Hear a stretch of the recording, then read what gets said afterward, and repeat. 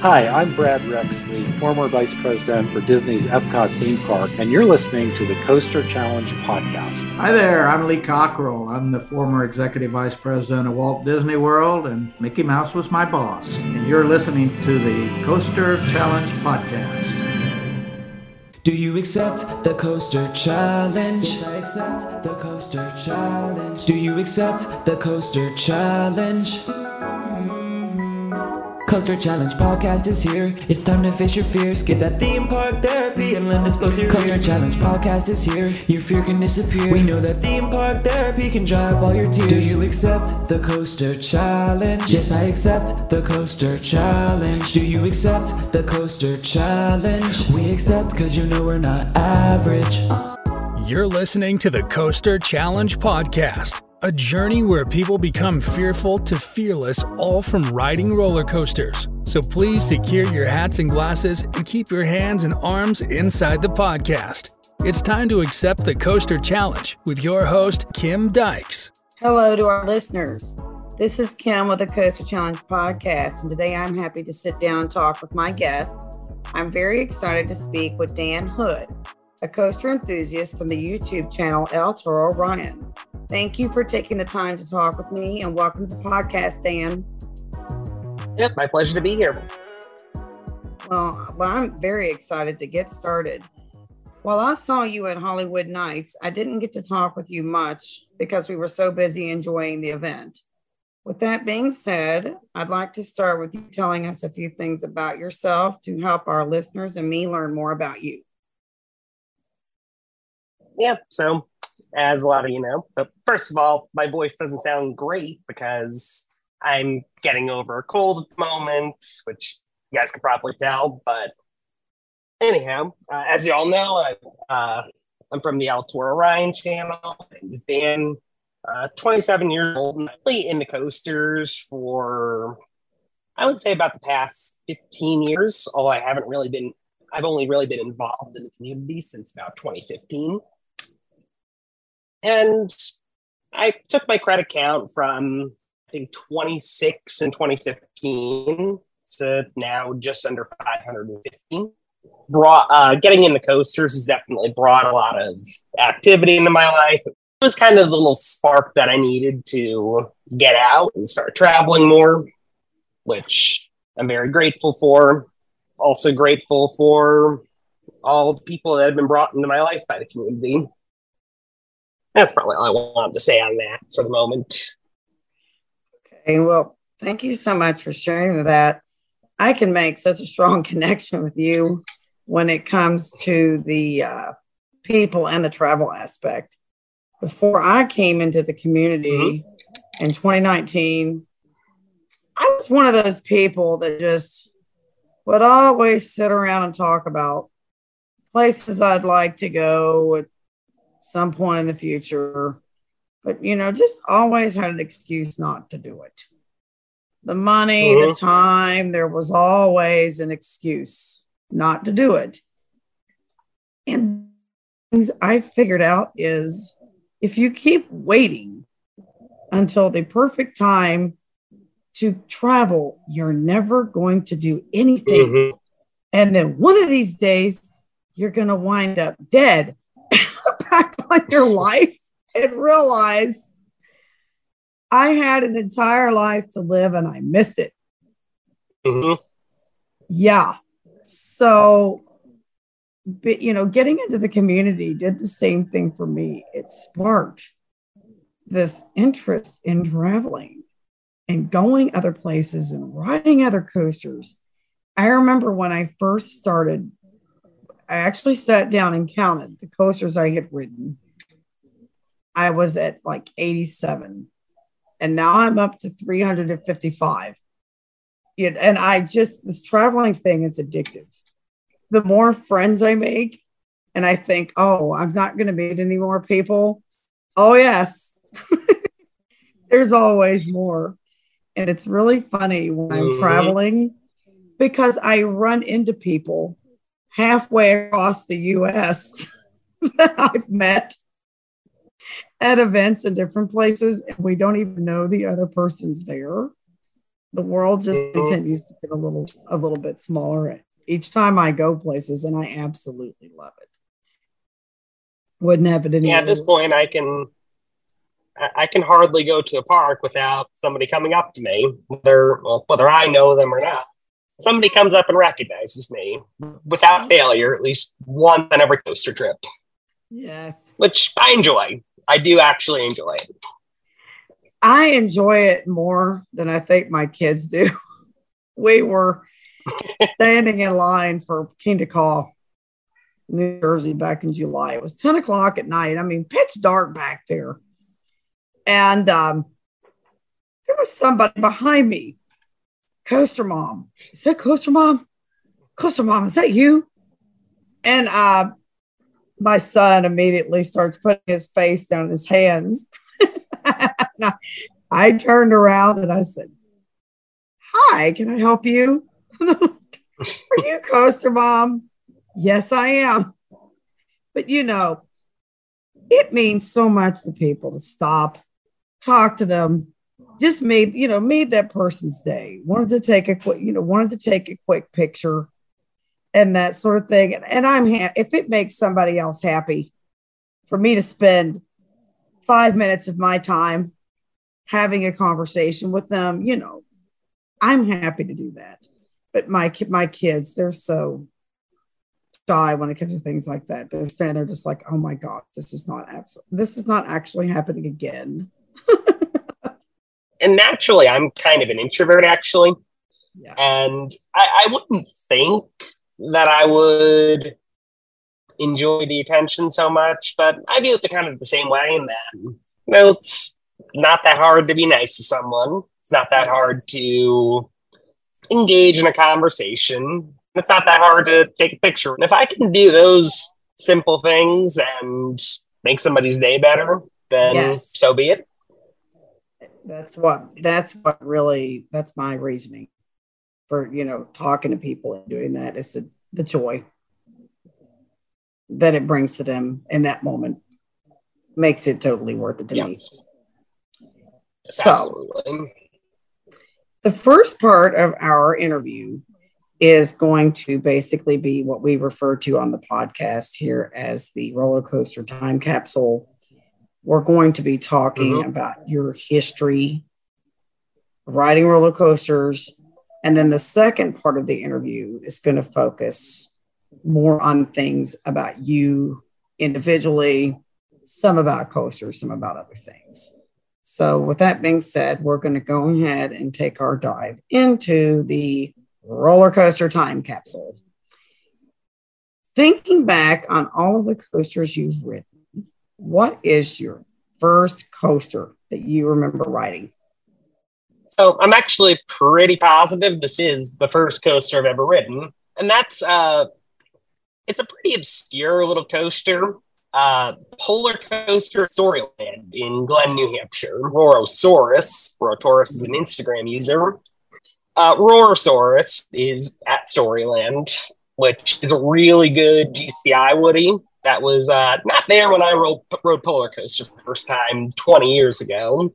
But I grew up going to that park, and it's a really charming little park, and I definitely recommend paying it a visit. My first coaster was Woodstock Express at Kings Island. I remember that real well. It was back when it was called the Beastie. And I didn't get to ride a lot of coasters when I was little. I wasn't allowed to get on a lot because they were scary, supposedly. But I rode that one a whole lot because I was allowed to ride it. So looking back on roller coasters, I remember, my family told me everything was scary. So I was scared literally every time I went to ride anything, that looked remotely thrilling or to me intimidating at the time. Looking back on your roller coaster riding history, what is the one coaster that has scared you the most? So I'll be honest, I'm probably the worst person in the world to ask that question. I've really never been afraid of roller coasters. I've never had difficulty riding them. like aside from jokey rides like the Chance Toboggan or something like that, just I can't honestly remember a time where I've been scared to ride a coaster. I mean, the very first coaster that I rode with a loop with any kind of inversion was actually Loch Ness Monster at Busch Gardens, Williamsburg. Yes. I remember having some kind of, I don't even want to say anxiety in my mind, just thoughts in my mind about like, oh, riding a coaster, it goes upside down. That's something a little different. Mm. Maybe just some questioning thoughts in my head. But then I rode Loch Ness Monster and don't feel like you're about to spill out of the ride. Like, well, I mean, you do on some modern coasters. Mm-hmm. Which, not that I really had any fear in my head, but that probably cleared out any fear that I had. And then I went right on the ride out, guys. So, suffice to say, I was well suited to not be afraid of coasters. Lucky you. I did swear off zippers for a while because I rode one when I was like 8 and I was terrified. But 10, 15 years later, I did eventually ride it again. And I now love zippers. However, if you're like Airtime Mike and you don't like free spins, you probably wouldn't like a zipper. Yeah, I talked with Airtime Mike just a couple of weeks ago, actually. You were talking about those Chance Toboggans. How many of those have you ridden? I've ridden both of them. I rode the one at Little America, and I also rode the one at Lakemont before they took it out. I rode the one at Little America, and oh my goodness, that thing bar. I thought I had my riding position right and everything. I don't know what I did wrong. That freaking metal bar bashed me in the forehead. It made me see stars. I had a goose egg. But I got off of that thing. I swore I would never ride one again. Given the opportunity to get the other credit, knowing me, I probably would do it once. But that was not a pleasant experience at all. The first Chance Toboggan I rode, and the one at Lakemont was the first one I rode. One of the people I was with actually hit his head on the roof on that last, I guess you could call it an airtime hill. I would call it more of a jank hill at the end. Yeah. So, I mean, those things just aren't built to be ridden by people. That's my conclusion. No. Maybe to be looked at and recorded, I'm not sure. And zippers. Oh boy. You really hit you got my weak spot there. Tight, fast spinning. I made the grave mistake last year when we went back to Beach Bend. I've conquered all this fear. And I do rides. I will do rides that go in circles. But tight, fast circles are another story. So I thought, I'm going to try this one more time. Because this is really the only thing I don't do. I do everything. I do, drop towers. I love drop towers, pendulum rides, coasters, anything you can think of, but teacups. I will sit and ride in a teacup. I will not be spun in a teacup, anything with the tight, fast spinning sensation. And I have gotten to the point where I can ride the free spin coasters. I do pretty good with those now. But okay, I'm going to try this again. So we got on the good old Tempesto at Beach Bend. That's those, little cage rides where you stand up, got the little chain going across your waist. Oh my goodness. Yeah. Biggest mistake. One of the biggest mistakes of my life. I got off that thing. I was ruined for the day. I couldn't ride the scrambler. couldn't even, I got back on Kentucky Rumble one more time. I just wanted to leave. And I just felt I felt my whole equilibrium was off the rest of the day, like halfway dizzy, a little nauseous. I wanted to go to sleep. That's all I wanted to do was go to sleep. And I remember I embarrassed my son to death. We were standing in line at the Chick-fil-A after we left the park. I finally got so frustrated with how I felt. I said, I just want to leave. And anybody that knows me knows that I never leave early, ever. And I wanted to leave early. So it was that bad. We were in line at Chick-fil-A. He's like, Mom, what are you doing? I said, I just need you to stand here.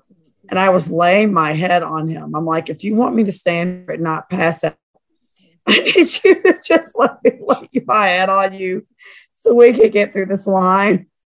When I get home, I'm going to bed. So after that, no more tight circles for me. Hot mess express. Yeah. I'm similar in that I can't really do spinning teacups. I mean, I would just throw up, and nobody wants that. And same with like scramblers. Like, yeah, no, somebody else can ride that. I won't. Okay, so we're talking about Loch Ness Monster, being one of the rides that really stood out to you. I did get to ride that one for the first time last year, by the way, when we went to Busch Gardens, Williamsburg. It was one of the better running air loopers that I've experienced. It was a little rougher. Absolutely. When we went back this season, but it was still pretty fun. How were you feeling when you approached the station to Loch Ness Monster the first time? We're talking about 16 years ago or something like that.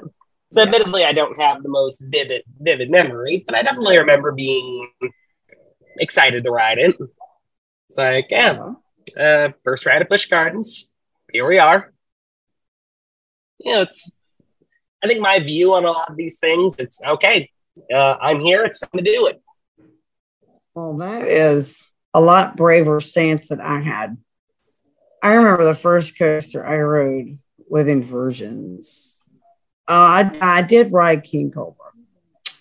The first one I rode with multiple inversions was Vortex at Kings Island. And that wasn't until I was 18 years old. I was absolutely petrified, and I didn't want to ride it. I was riding it because everybody else was riding it in the group that was there that night. Peer pressure. And palms were sweaty. I had cotton mouth. I could hardly breathe. Had a knot in my throat going up the hill. I'm like, I just don't know if I can do this.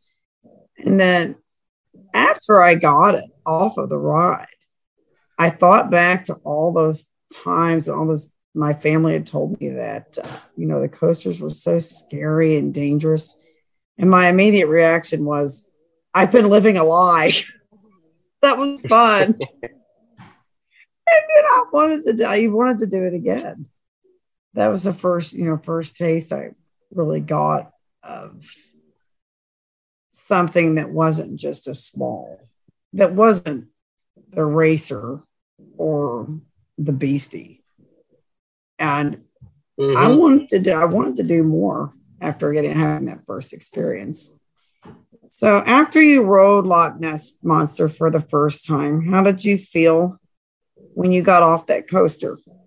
I think my overall feeling was, okay, I like that. Let's keep going and ride more.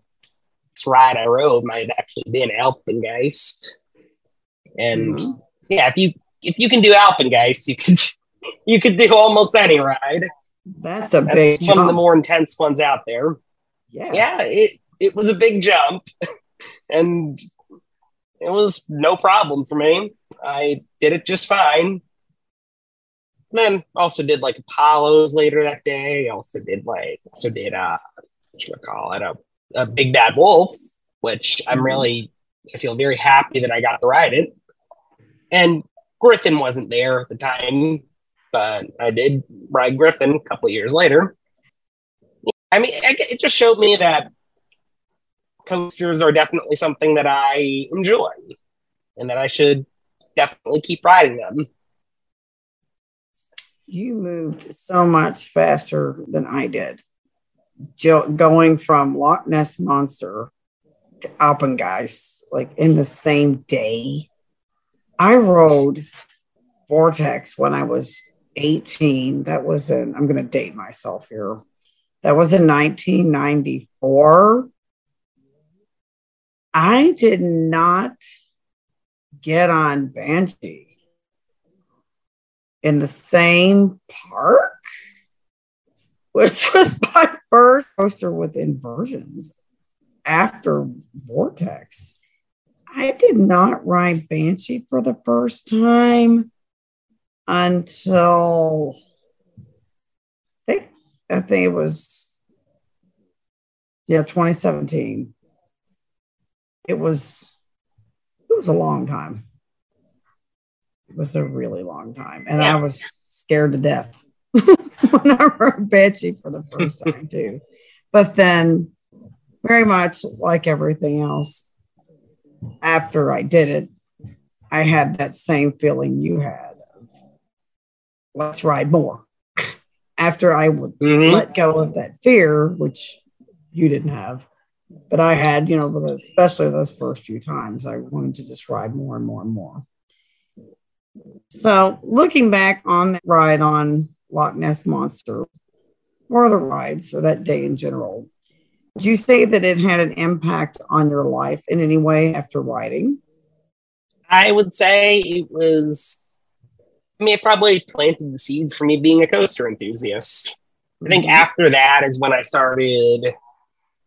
did start researching coasters a little bit after that. Like, the way my mind is, I have a tendency to, read about things that I'm doing. It's kind of something I've always done. I started reading about like Busch Gardens on Wikipedia and stuff like that. I learned who BM were. It's like, oh, well, the same manufacturer made like half the rides here, and they're making another one. And, and less than a year later, I went to Universal for the first time and rode Hulk, which is probably my most ridden coaster besides El Toro. Yeah, it planted the seeds for me to become a coaster enthusiast. And I didn't get super into it for a long time after that, but eventually we got there. We have similar tastes in coasters. Now, in general, I am not a fan of B&M sit-downs, but I really do enjoy Hulk.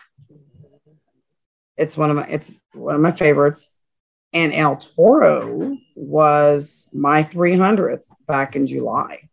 Nice. And I did everything I could to make number 300 land at El Toro. It was a bucket list coaster for me that I wanted to ride for many, many years. Out of the 355 I've ridden, Voyage is my number 2. And I love a good, well-running, aggressive wooden coaster. And I'd heard so many good things about El Toro. We were able to get 12 rides on it when we were there. It was unfortunately the last day we were there reduced down to 1 train. So we weren't able to get as many rides that day. But I've got it currently ranked at my number 6. I absolutely loved everything about it. And I'm hoping now that's probably about where El Toro is for me as well. Yeah. But it really, to me, the whole simulation of riding a wild bull came to life on that coaster. That's exactly what it reminded me of. And it was unfortunate. What is your number 1, by the way? Iron Gwazi. Iron Gwazi. I respect that. I loved Iron Gwazi. Iron Gwazi, I think, is my number.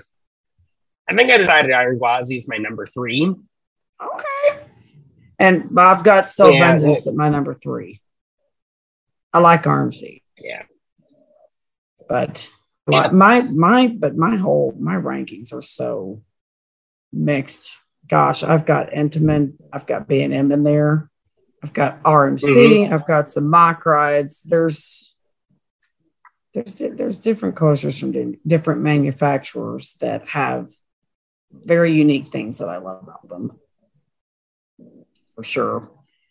Yeah, but my favorite manufacturer overall, I would have to say, is RMC, just because I've not ridden any RMCs that I would say are bad.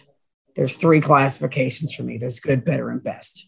There's not any RMC that I've ridden that's been a one and done that I would never ride again. I agree with that. So that's what makes it stand out for me. Okay. So with all of our, traveling and adventures and trips, there are crazy moments that are inevitably going to happen when we least expect it. What would you say has been your craziest moment on a roller coaster or in an amusement park? Okay, I mean, I could shoot off like a little 1-second story here. I once got hit by a hoodie on El Toro. It's like somebody's hoodie just came off the ride and how in the just, world? Hit. You lose your shirt on a coaster. I don't know. Funny. But yeah, I also got hit by a phone on El Toro once, but that's less fun. Oh no! Did you get hurt? Yeah. Nah. It just basically hit me like in the chest. It didn't. I mean, it hurt, but I didn't get hurt. Now, in terms of the craziest thing I've ever done as an enthusiast. So back when I was still in college, this was 2016, Labor Day weekend, 2016, actually. I traveled down with a couple of the other coaster idiots, Peter and one train ops, Logan, who isn't really involved with the channel anymore, but yeah, I was going down to Dollywood with them. Now, I'm in New York, and the two of them at the time were in New Jersey. So basically, after classes were over, I had off on Fridays, so I basically drove up on Thursday, and he basically just drove overnight from northern New Jersey to Pigeon Forge, and we slept in the parking lot of the Dreammore Hotel. And fortunately, they let us check into our room at 8 a.m. so I could get a shower, because I need my showers every day. Like, if I walk around the theme park gross, I don't like that. That drives me crazy. We slept maybe an hour in the car, and then we slept maybe an hour in the car, or maybe 2 hours, and then did a full day at Dollywood. I don't even know how many cups of coffee I had that day, but I was just like, I had kind of a delirious energy all day. It just felt surreal. It felt like something out of a dream. And then on top of that, it was 2016 and Lightning Rod was open. So I got to ride Lightning Rod in 2016. Yay. And I still think that might be one of the most incredible coasters I've ever ridden. It doesn't run like that anymore. But 2016 Lightning Rod was almost unparalleled. Iron Gwazi, I think, is the only thing RMC's made that really gets to that level. Well, that gives me an idea, because I didn't get to ride Lightning Rod until it was 2019 was the first time I rode it. And I've heard it's still really good. It is, but I've heard stories that it was better in 2016. What about you? It was. How would you compare the old Lightning Rod to the Lightning Rod of today? I'm curious. So I haven't been on lightning rod since the end of 2019. So admittedly, it's a little stale, but what I will say is that you did really notice it in the first two humps. So like right after the launch and then that, I guess like the big drop. You used to get like ejector airtime on both of those. And now you get like floater. And then the rest of the ride was also just noticeably faster, what I remember. I believe they've actually slowed down the launch since when it first opened. They basically just ran faster. Okay, that makes sense. And I haven't ridden it since it got RMC'd. Since the RMC got RMC. Exactly. Okay, well that gives me an idea. It's like so close yet so far away. Something I'll never get to experience.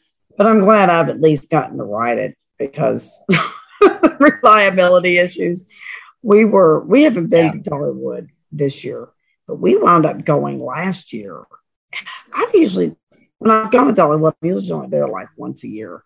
Last year I wound up down there 4 times, and 3 of the 4 times it was closed. And thankfully, the one time that it was open, I got 6 rides on it that day. So that worked out. And I do look forward to revisiting next year when the new coaster opens. So that'll be something. It does look like it's going to be a pretty good family coaster. I think it's going to be great for families with the theming and everything. It's perfect fit for that area of the park. Yeah, I mean, you know what enthusiasts are. I've been saying about that. It's like, oh, it's a family coaster. You don't need a fire chaser. Well, fire chaser always gets the longest line in the park. So maybe you do need another fire chaser. And this seems to be the year of the family coasters with announcements. Like Dark Coaster. Mm-hmm. But honestly, I mean, I guess there is a surf coaster, which, I mean, who knows when that's opening, but you know, looking back on the financial devastation brought to amusement parks by COVID, you know, and the shutting down of everything,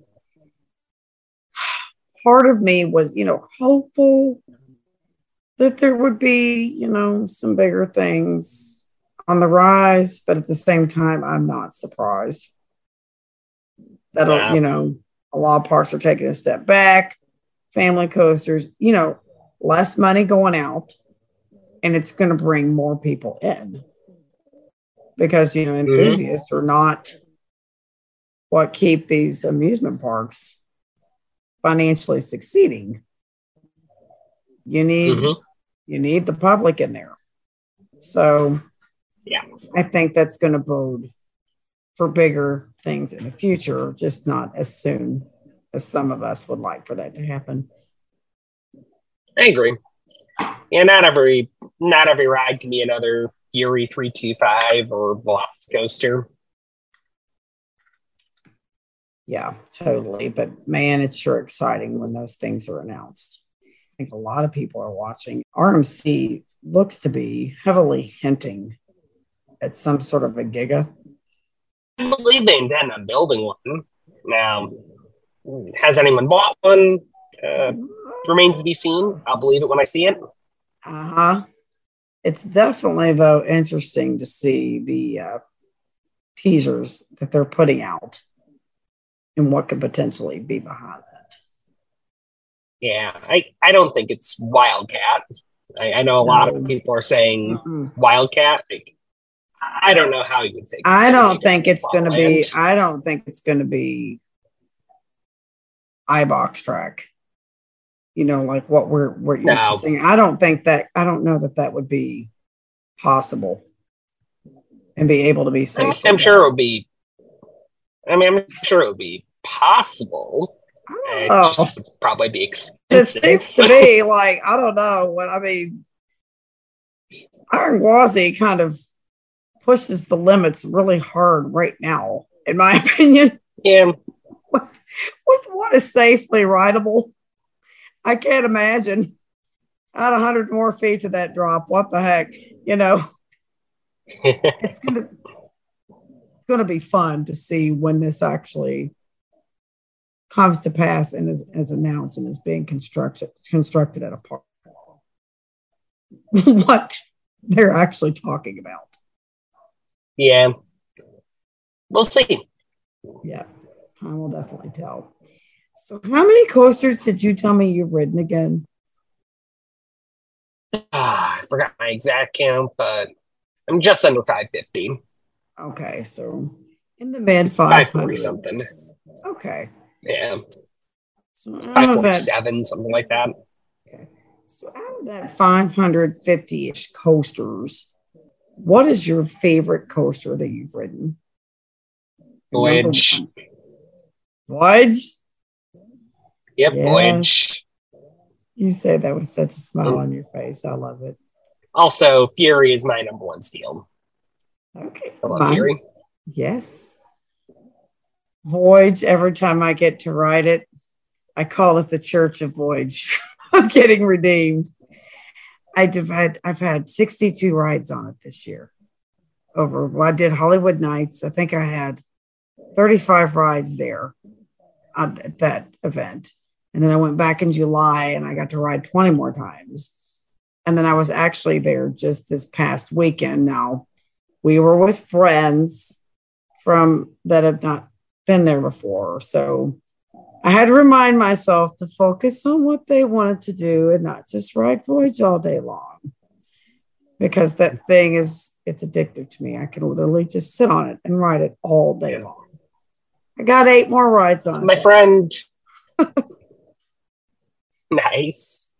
Yeah. My friend Nick, he's Coaster Odyssey on Instagram. He went to Holiday World just before Hollywood Nights, like maybe May or something.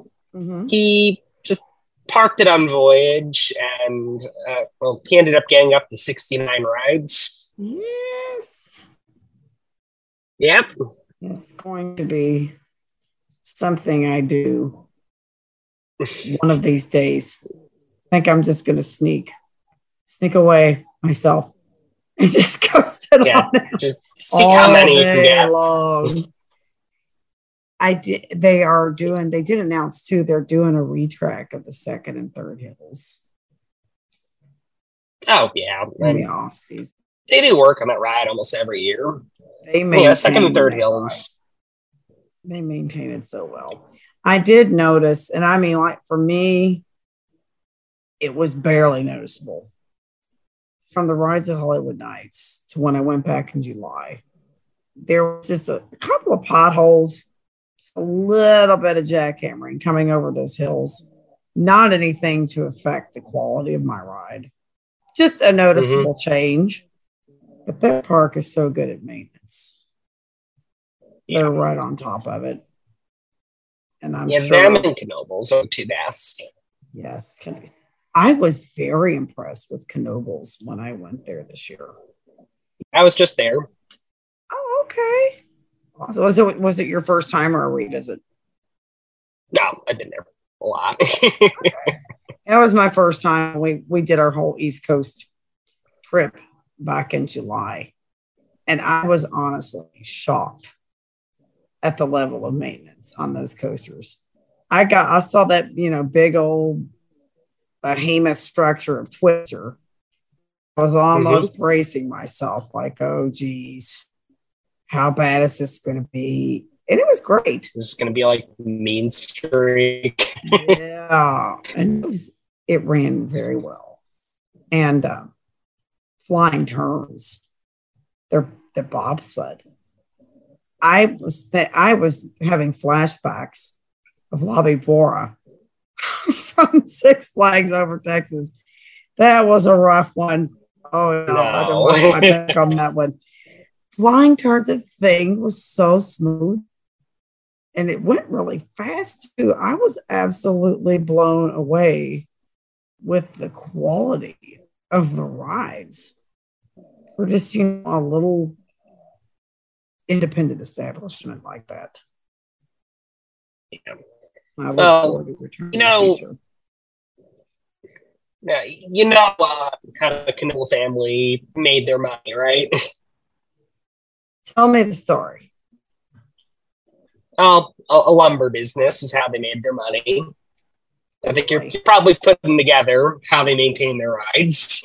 Okay. Well, that makes a whole lot of sense. Mm-hmm. That's why I don't like wooden coasters. Okay. Yeah, like if you look closely as you're driving into Knoebels, you also see Knoebel lumber, whatever they call it. Drive right past it, and yep, same Knoebel. Wow, that is not something I knew, but now that you told me that, because the quality of their rides really do stand out. With as many parks as I've been to, that was very much, I would call it a sleeper hit. I wasn't expecting the experience that I had over there. Yeah, it's the only park that I know of that is anything like Knoebels is Lagoon over in Utah, which isn't really one you would expect, but the two parks actually give me a pretty similar vibe. But really, not any other park like Knoebels in the U.S. Very unique vibe. Lagoon is not one that I've been to. It's one that I hope to get to possibly next year. Yeah, it's a great park. I walked away very impressed. Awesome. So you said that Voyage is your favorite number one coaster. Out of all those coasters that you've ridden, what is your absolute least favorite coaster? One and done. Do you have any of those? Oh, there's a lot that I can name. I've got several as well. I mean, the thing with me is I'm kind of a masochist, and if a coaster's that bad, it's usually not a one and done. I'll usually ride it every time I go. Okay, so we're just gonna have the list of shame here. Green Lantern at Six Flags Magic Mountain, Kazakhstan, awful. Time Warp at Canada's Wonderland, the Zim Pearl Valair, also garbage. Super Flight at Land is another Valair, not much better. Although I don't remember the one at Coney Island being bad. Other bad rides. Oh, Wildcat at Lake It's just laughably awful. Like, no matter what they do to that thing, it always is horrendously off by the end of the season. Like, I heard they're doing some retracking to it. Did some retracking since the last time I rode it. I know it's just going to be horrifically rough next time I ride. No matter what they do, they cannot fix that ride. Mind Eraser at Darien Lake is another bad one. And I don't usually mind SLCs that much. Oh, that one's bad. Yeah, that one's like... So what it is, you look at that train... That park was owned by Premier Parks for a while. The same people that own Magic Spring, or that operate Magic Springs, that operate Elitch Gardens. And they had Darien Lake for a while. Worst theme park operator in the U.S. But they had one train for Mind Eraser, and you could tell it was just a bunch of other trains just strung together. Like, there were, some parts of, like, some of the cars were blue, some of the cars were red. Like, you could tell there were multiple trains. They just combined into one. And one size fits all. I would say that's probably, one size fits all. That never works very well. And Mind Eraser at Darien Lake was a good example of that. Wow. Yeah, no, like, all the coasters there were on like perma one train ops because they only had one train. Don't get me started on Premier Parks. Garbage company, but anyway.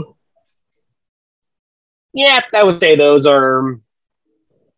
Oh, yeah, also the Pinfari one of Keensburg. Garbage. But that rounds out my list of shame. Some of my absolute worst ones that come to mind when I think about it. My number one worst coaster of all time, this is hilarious, was just actually over Labor Day weekend. We were doing it. We did a credit chasing day when we were in Illinois. And we went to Grady. Up at Grady's. There was this kiddie coaster. I mean, this was the absolute smallest thing I've ever seen in my life. And I didn't think they'd let us ride it. But me being me, I'll always ask. And they let us get on it. So the question was, okay, they said we can ride. How can I get in this thing? The seat was so small. I had to sit sideways just to sit in the seat. Yeah. And they took this thing around like 20 freaking times. It put bruises on my shins. I was yelling. I mean, I'm one of these people. I'll laugh or whatever just to get through it. I was yelling, ow, ow, like make it stop the whole ride. And it just kept going around and around and around. Oh my God. So yeah, that one hurt. That actually reminds me, the first time I went to Fun Spot Orlando, I rode their kiddie coaster. I was there to get the credit. It was like 11:30 p.m. or something like that, or 11 p.m. It was during like their evening special. Mm-hmm. And I got on the kiddie coaster, and there was also like another woman and her child. And I was there in the back row like an idiot. And they were like sending us around and around and around. And eventually I started counting because, okay, they're sending us around a lot. I want to see how long this goes on. After 7, it stops. And then they started the ride up again.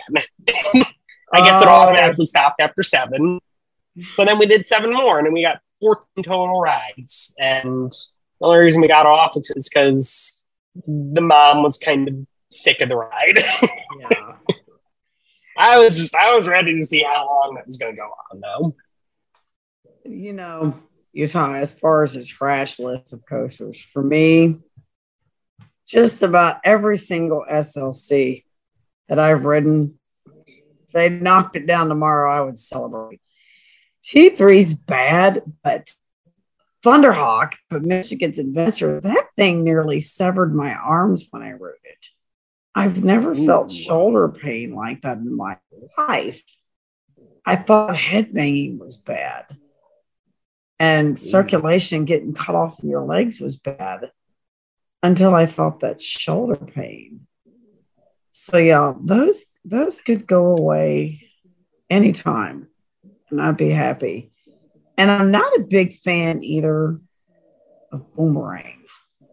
I mean, what was it? Jolly Rancher, Six Flags Adventure. With the vest restraints, it was a little better. But most of those boomerangs, I think part of it is my height. I have to really ride tense and keep my head a certain way, or they just want to beat the crap out of my, box my ears and stuff, and it hurts. Right. And I'm really sensitive to migraines. And if I get a migraine, it just messes up my whole day. But, talking about kiddie coasters. They're talking about kiddie coasters too, and the crazy things enthusiasts do. I'm one of those that will, if there's credit in that area, if there's a way for me to get on that coaster, I'm going to get on that coaster. And I think the most silly thing I've done, we were at Worlds of Fun, and they had a kiddie coaster. And the day we were there, the day we were there for our visit, it was closed the whole day. So before we left town to come back home, I'm like, let's just go back by the park one more time and see if it's open. Well, it was. We got there and it was open. But daggone it, you've got to have a little kid to ride. I'm like, That's a new rule. we're not leaving. Yeah, this was last year. We're not leaving. My kids looked at me like, are you serious? Yes, I am. I'm not leaving. So I just started walking up to random people. And I got a kid to ride with me. If someone said no, we'll just move on to the next contestant. Okay. And so I did. I got somebody's kid to ride with me. And I got somebody to ride with my son's friend, Lincoln. Somebody to ride with my daughter. And this one still burns my son because he let his friend go first. When it was his turn to ride, we got a kid to ride with him. The stupid thing broke and was shut down again for the rest of the day. They're like, oh, this ride wasn't. What can break? They said this wasn't even supposed to be open today. And so my son didn't get to ride. But that's okay. We're going back to Worlds of Fun next year. I want to revisit Silver Dollar City. So while we're down there in the area, we're going to go back. But they're going to have the new coaster anyway. And I'm going to see what I can do to get him on that coaster.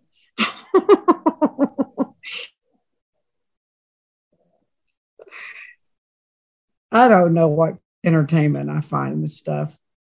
But to me, it's kind of like, it's just kind of like the thrill of the chase. There's a coaster, there's got to be a way to ride it. I've just got to find a way to make this happen.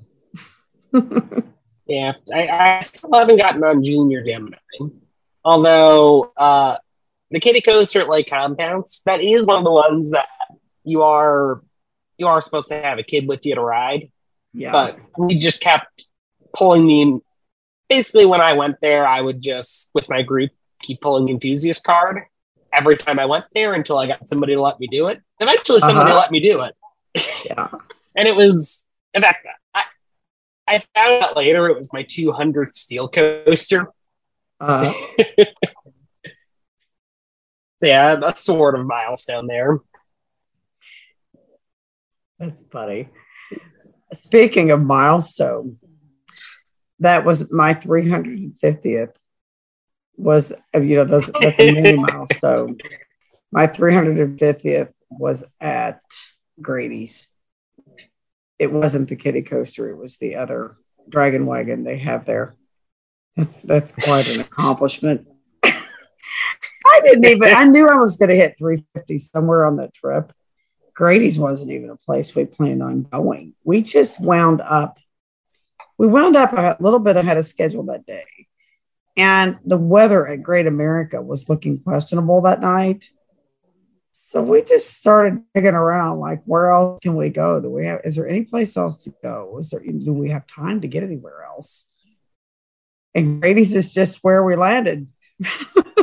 So that's where my number one worst of all time took place, and 350 all in one evening.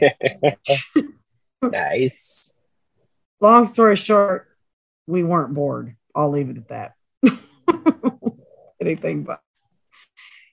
Okay, so now we're going to exit the roller coaster time traveler machine, and we're going to talk more about you, Dan, the man. Yes. Tell me about your history with the El Toro Ryan YouTube channel. How did you become involved, and what have you contributed? All right. So now, a lot of you, I'm sure, know, Ryan is actually one of my real life best friends. We're very good friends in real life, and that's how I'm involved with the channel. I've known him since about 2016, so it's been about 6 years now. Okay. We've taken like long trips together and all that jazz. Stayed over at his house. He kind of started filming these coaster vlogs, and really he wanted them to be kind of a slice of life. I like to think that we're pretty fun to be around at theme parks. So Ryan just started basically running the camera while we were at theme parks and capturing various antics. I mean, some of it we play up for the camera. We're actors. I mean, we're playing stuff up for the camera a little bit. We're just kind of doing stuff on the fly. Ryan doesn't really tell us to do anything in particular usually. And we're all friends with him or friends with somebody else in the group. So have you just appeared in his vlogs, or are there different things that you've done for the channel as well? For the most part, I've kind of just appeared in the vlogs. Okay. Now, behind the scenes, like, you know, Ryan has a crazy amount of work for his channel. His contributions to the channel are much greater than anything that I contribute. I've done like little things here and there, like, you know, like when I tell a joke during a video, a lot of time it's my joke. I write my own jokes. So I guess that is one thing that I do contribute to the channel. And I'll also give Ryan support and advice, as friends often do. Mm-hmm. Where maybe he's looking for an idea for a video, and or if he wants like, feedback on like how a joke should be edited in the Coaster Idiots video, or how to spin something, I'll do that. Like I've sat down and, you know, kind of edited videos with him a little bit and given him some ideas on how to edit certain things in. But and that's even probably giving myself a little too much credit. There's a reason he has the channel and I don't. Yeah. Well, I'll tell you, he's a super nice guy. We didn't know he was going to be at Six Flags Great Adventure when we were visiting back in July. Mm-hmm. And the world is just so small. Our executive producer for the podcast, Andrew, was actually meeting up with Ryan. I think it was just like a week after our trip. And we ran into him at Six Flags Great Adventure. And he was just so open, laid back, easy to talk to. Yep. I really enjoyed meeting him. You know, some people, when you try to talk to them or whatever, you know, you kind of get that awkward, like, I don't know what to say, you know, that kind of thing. It was nothing like that. Nothing like that with him. He really took the time to stop, talk with us, get to know us a little bit. And it was a very positive experience. Yeah. And one thing that I'll only to the listeners of this podcast is, this is from, of course, my perspective, somebody that's known Ryan a long time, but yeah, Ryan is the person he portrays in his videos. I mean, I think we're all we are ourselves on camera. We play things up a little bit to be funny for the likes and the views, but you know, the people that we seem like in the videos are a lot of that's the people who we really are, for being ourselves. And that came across as clear as the nose on my face, you know, when I met him in person. That's a level of positivity that you can't fake. He's the real deal. Very genuine. And I mean, immediately put us at comfort and ease when we were around him. I talked to him 5 minutes like I'd known him my whole life. He's that type of person. So we were talking earlier, you know, about the coaster community and, you know, the fact that yourself, Ryan, you know, very positive influences in the coaster community. We were talking about, you know, thank you. I'm glad you think so. Yes. There's a, you know, we were discussing there's a lot of negativity that tends to float around certain portions of the coaster community as well. What is it that you strive to bring to the coaster community, you know, that keeps you motivated to stay involved? Yeah, so kind of segueing from that, what I try to be in the community is I do try to be a positive influence. I mean, obviously, myself a comedian. I'm not a comedian. You should laugh at me for calling myself a comedian, but humor is the main thing that I do on my page. But just try to be as positive as I can be with that in mind. It's not to say you should do everything that I do in the Coaster Idiots video. We call it Coaster Idiots for a reason, but if I see a fan, I try to treat them well. If somebody DMs me, I try to be engaging. I try to be my genuine self as much as I can be. And just also remember that I am representing Ryan's brand to a degree. So just kind of use my platform to spread as much positivity as I can. That probably came out very not concise. I had something thought out, and I have ADHD, and then the bullets were just, got to check this one off, check this one off, check this one off. I totally get that. Both of my children have ADHD. And as I get older too, I don't know if it's ADHD or what it is. I'll have a thought in my brain and I want to say it. I have to remind myself not to interrupt the other person that's speaking when I think of it, because I don't want to be rude. It's not like that. It's not like what the other person is saying isn't important to me. I'm afraid I'm going to forget it if I don't say it right now. Yep. It's sometimes I do. I can relate. Sometimes I do. And I'm like, where did that thought just go? It was so good. And now I have no idea. Know. Believe me, I know exactly what you mean. And just my brain is always just jumping all over the place. Mm-hmm. And when I'm doing interviews like this, sometimes I have a little trouble telling a cohesive story. And it's actually kind of a good segue into another thing I wanted to talk about, which, neurodiversity is definitely something I've been thinking about a lot recently. And there's definitely a lot of, not a secret that people in this community tend to be a little different from most people, which is fine. Like, I have ADHD and maybe other stuff too, but it's neither here nor there. But I have ADHD, and that kind of makes my brain fundamentally function differently from the way most people's brains function. And other people in the community struggle with things like autism, depression. I struggle with depression, anxiety. Well, me too. But lots of stuff going around in the community. Just generally speaking, these fandom communities have a tendency to, attract a lot of troubled people, so to speak. It's a bad way of putting it, but believe it or not, like, naturally, I am a bit of an introvert. I have always had trouble.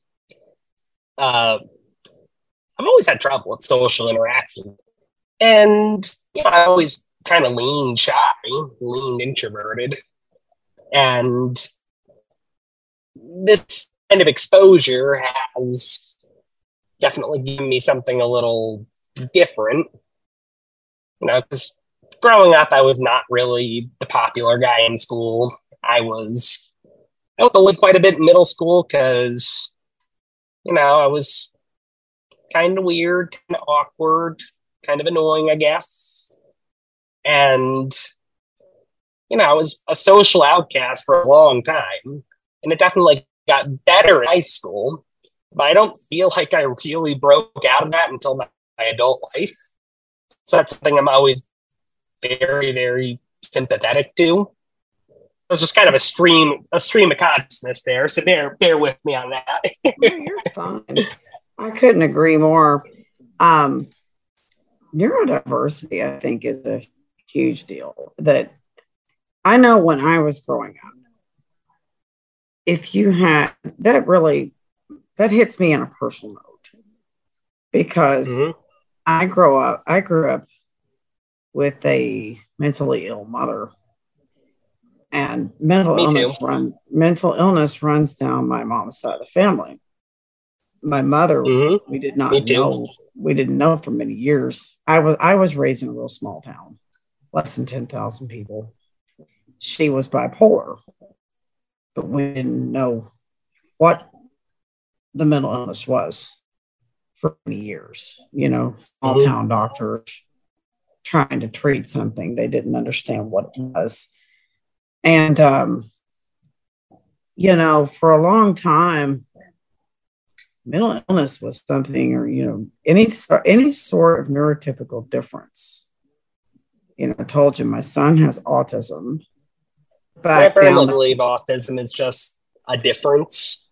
I don't think it's, you know, I think the only reason autism is a disability is because society doesn't know how to yes, treat them. absolutely. He has ADHD as well. My daughter has ADHD. But, you know, I look back when I was a kid. I look back at my mom. And I look back at my mom's sister. She had mental illness as well. And I started thinking, you know, like, where did my son, you know, where did this autism come from? And then my brain immediately went back to my mom's dad. Like, it was clear as his nose on my face. He was autistic. He was just never diagnosed.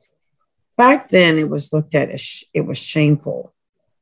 You know, it was something, and I remember as a child when mom was struggling, it was something I was conditioned that I was supposed to hide, you know, not tell or let anybody know the things that were happening and what was going on.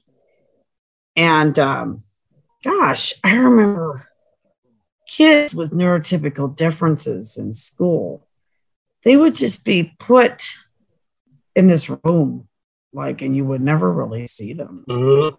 or get to interact with them. Mm-hmm. And eventually they would just kind of disappear off the radar. I don't know that they ever finished school. I don't know where they went.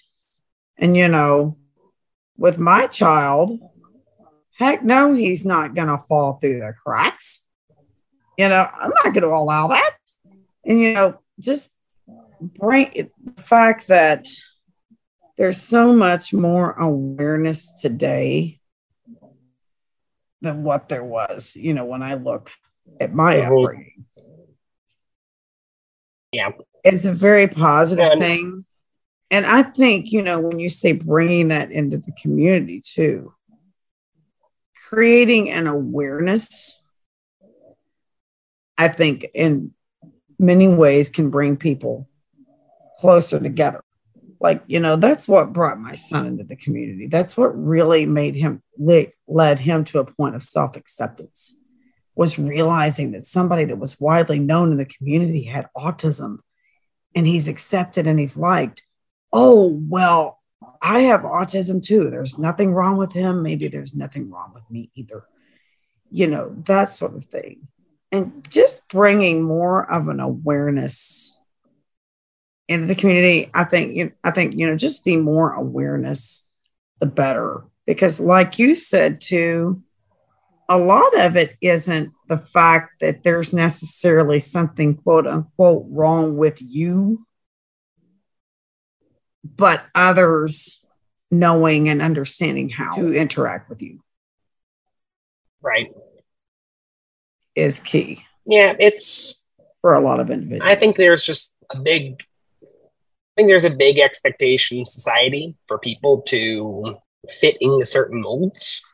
Mm-hmm. Which, I mean, to a degree, there's social constructs that make sense. Like, you know, this is how you behave. Yes. This is how you treat people like decent human beings. But I think there's also things that maybe aren't that constructive, like, you know, just expectations of how you present yourself, how you choose to communicate. You know, one thing that jumped out at me as soon as you said that I've heard for years, and when my son, when he gets really nervous, sometimes he still doesn't do this.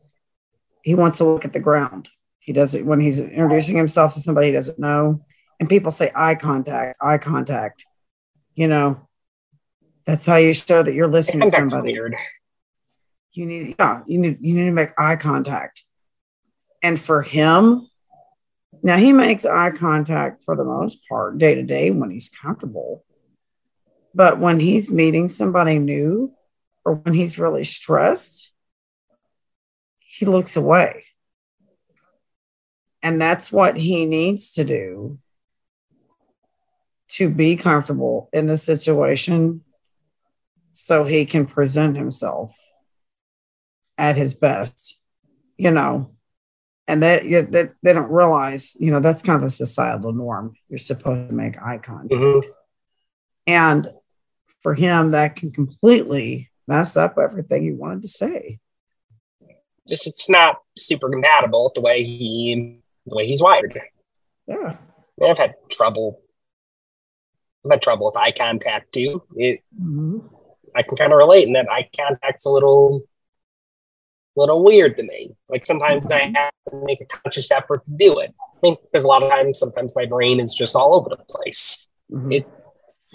It's how we naturally behave, and you know, in a sense like that, you know, people should maybe be able to behave how they ought to behave. Yes, and not be judged or condemned for it. Yeah, for something as stupid as eye contact. and you know, for me, like we were discussing earlier, if I'm with somebody that I know has ADHD and they're just blurting out something in the middle of when I'm talking, it's because they're excited. And I get it, you know, and they just share. They're not discrediting what I have to say. It's just excitement and enthusiasm. Whereas, you know, someone that's trying to fit that in a traditional social mold, it's rude to interrupt. You're being disrespectful. You're this, you're that. It can totally change the entire context of a situation. And then in the age of like Zoom meetings, because you know, I work like a 9 to 5 desk job as well, and I have to do a lot of Zoom and WebEx meetings. And in the age of that, it's also really difficult to really gauge where to insert yourself into a conversation. It can be really, really difficult to gauge that, especially considering, first of all, it's not 100% real time. Second of all, you're not in a room to kind of sense people's energy or read the room a little better. Yeah.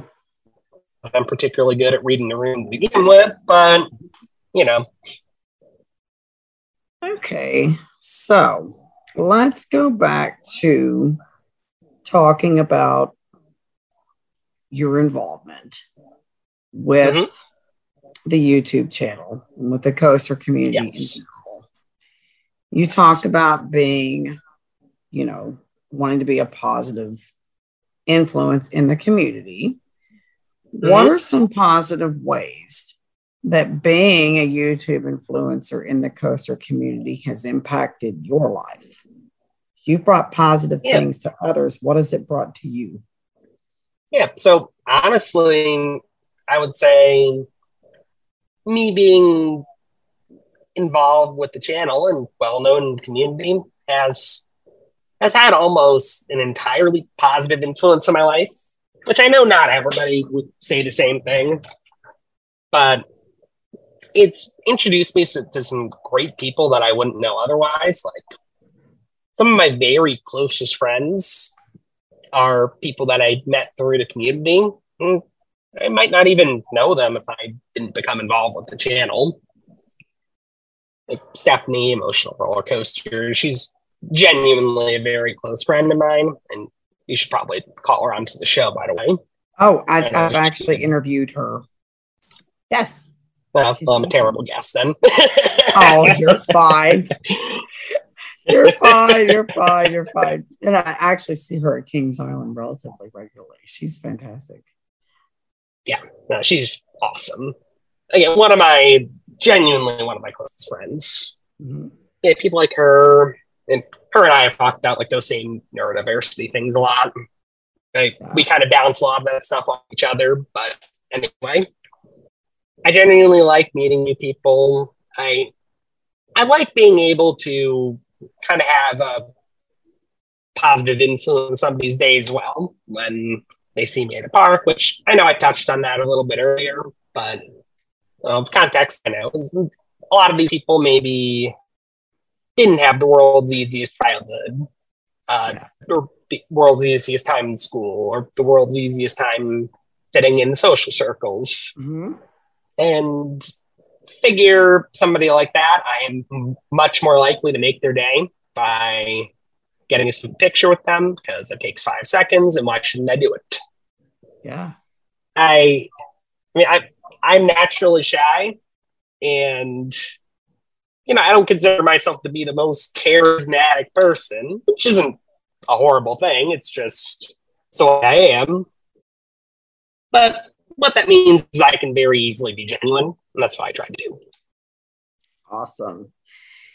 And that's definitely something that shows beyond a shadow of a doubt with the time that I've met you at Hollywood Nights and talking with you now. You've got a positive energy that just radiates and is contagious to others around you. So thank you for that. No problem. We were talking about you spreading positivity throughout the coaster community and the need for that.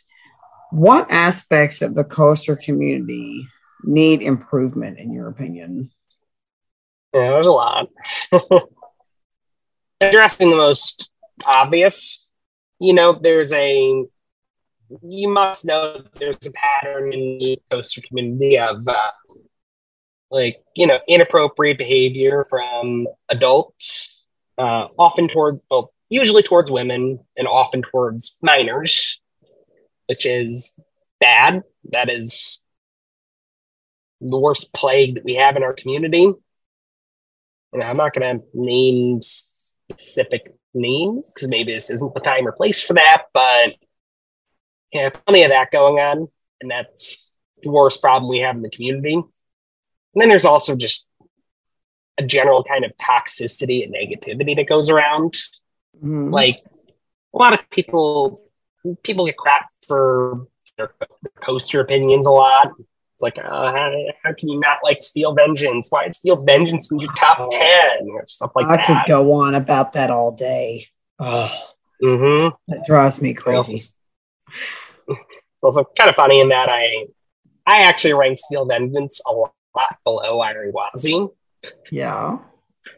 Iron Gwazi is actually really the only RMC that captivates me these days. Yeah, not the only one, but Iron Gwazi is the only RMC that I think is really, really, really good. I told you it's my number one, so you're not getting any argument from me on that. No. The single rails too. Wonder Woman and Railblazer, those are both really good too. I love Jersey Devil. Yeah, and I like Jersey Devil too.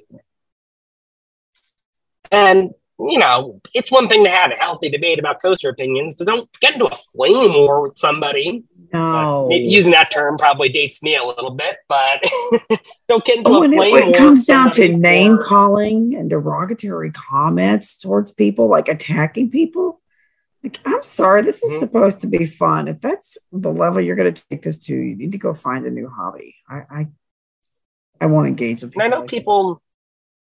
And I know people that have been driven out of the community over stuff like that. Wow. It's sad. So no more of that. And a lot of this stuff isn't necessarily unique among fandom communities. Among my other hobbies, I'm also a bit of an airline geek, so I'm a little bit in air travel.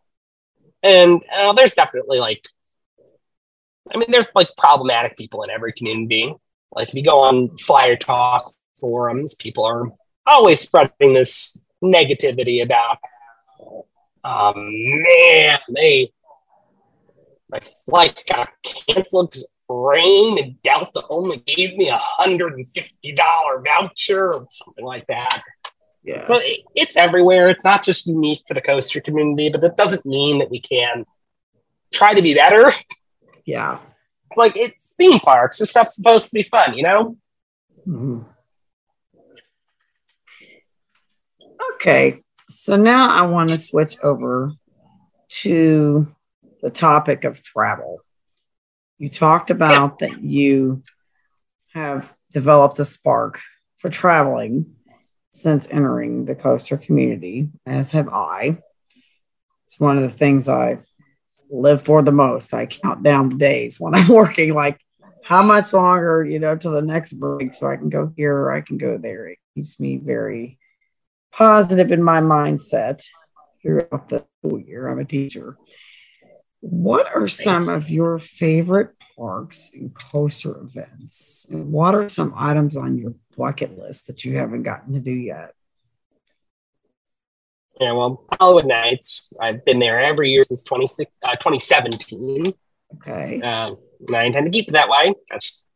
That is my favorite weekend of the year. That is me and my element. You will see me there every year as long as my body will allow me to be able to do it. I love that event. Same. Yep. Other favorite parks. Universal has a special place in my heart because it's really... I had a little bit of a lull in coasters for a few years. Like, I would say from maybe like 2010 to 2015 was a little bit of a lull for me. 2015 was when I got really into it. But Universal is really the only park that I went to consistently since my family has a timeshare down in Orlando. And we went there every year for a while. Well, now I have an annual pass and I go there multiple times a year. But Universal is kind of the only park that's been a constant fixture in my teenage and adult life. And, as a result, Hulk kind of has a special place in my heart. So Universal is probably one of my favorite parks. I'm lumping both of the Universal Orlando parks together. Just feels like a happy place for me. I'm very comfortable there, very used to it, and I always have a good time there. I could name a few other parks, but I think that'll cover it. Silver Dollar City is another one of my favorites, but I don't want to go on too long here. Yeah. What are some of your bucket list items? Places you haven't been to yet? Seeing some international parks. And as many credits as I have, I really have not been international unless you count Canada. In terms of low-hanging fruit, Silverwood, obviously. Been there yet. Six Flags Mexico, haven't been there yet. But then I would also love to see Europa Park. I'd love to get on Expedition G-Force. DC Rivals, if I can make it out to Australia. We actually have a live podcast episode next Monday at 8 o'clock Eastern Standard Time. I'm going to be interviewing our executive producer, Andrew. He just returned from an international trip. Nice. He went at European coaster tour.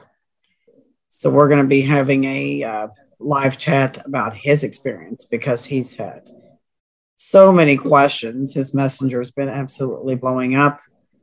People wanting details on the trip. We thought, why not go live and answer the questions that people have about it?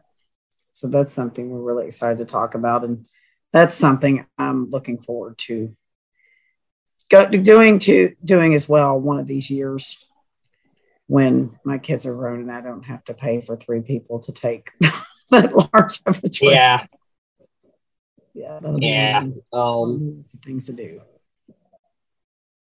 Yeah. Well, hopefully when they're adults, things are a little better than they are for me. like in this market, with where I live, it's the part of it. I live on Long Island. I'm actually about to move to New Jersey or Philly, in a couple of weeks. And I'm 27 and I'm moving out for the first time because housing's unaffordable. I just had the same talk with my son the other day. He's 16. He'll be 17 December. Inflation is just, he's like, Mom, how, this makes me scared that I'm not going to be able to have enough money to move out, and become independent. Mm-hmm. And it's a very scary time for young adults trying to get on their own 2 feet and move forward. Yeah, I mean, when you can barely afford to buy groceries, let alone put gas in the car, pay bills, it's not an easy situation. Yeah, this was a problem before inflation too. Out by me, like here in the Northeast. Now, the apartment I'm moving into is $1,400 a month, and that's the cheapest thing I could hope to get. Oh my goodness! It's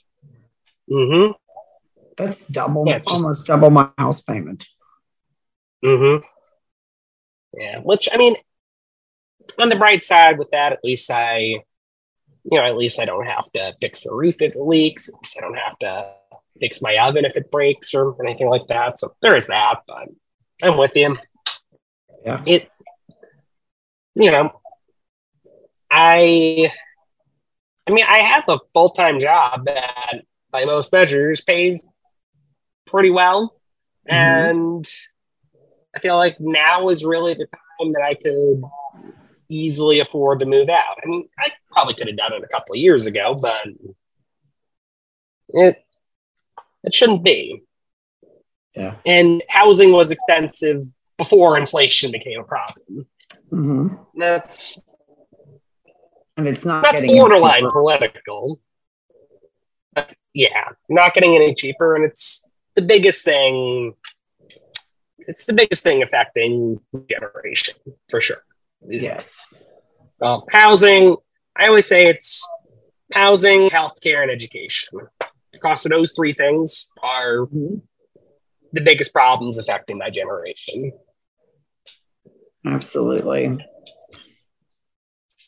So, looking at all of your experience that you've had with life, you're getting ready to move out for the first time. This can involve facing fear, amusement parks, or in the community in general. What advice would you like to give to those who are listening? It's a good question. I would say just in general, don't try to be 100% certain of something before you do it. I know I've been very kind of risk averse and conservative in living my life, to be perfectly honest. And I think definitely being pragmatic is good. But I think I've also deprived myself of some opportunities by being too risk averse. So, I mean, don't make stupid risks, but, don't be afraid to, take a leap. I don't know, ask that girl out on a date. Or apply for that job that you don't think you're quite qualified for, but you want it. Stuff like that is really how you get ahead in life. And then also just don't be afraid to be your genuine self. Yeah. I mean, it doesn't mean be a jerk, but definitely don't be a jerk. But,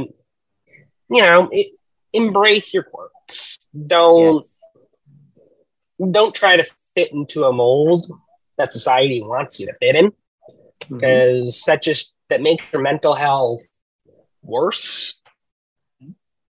And it does you no favors. People are going to like you for who you are, and people will like you for who you are.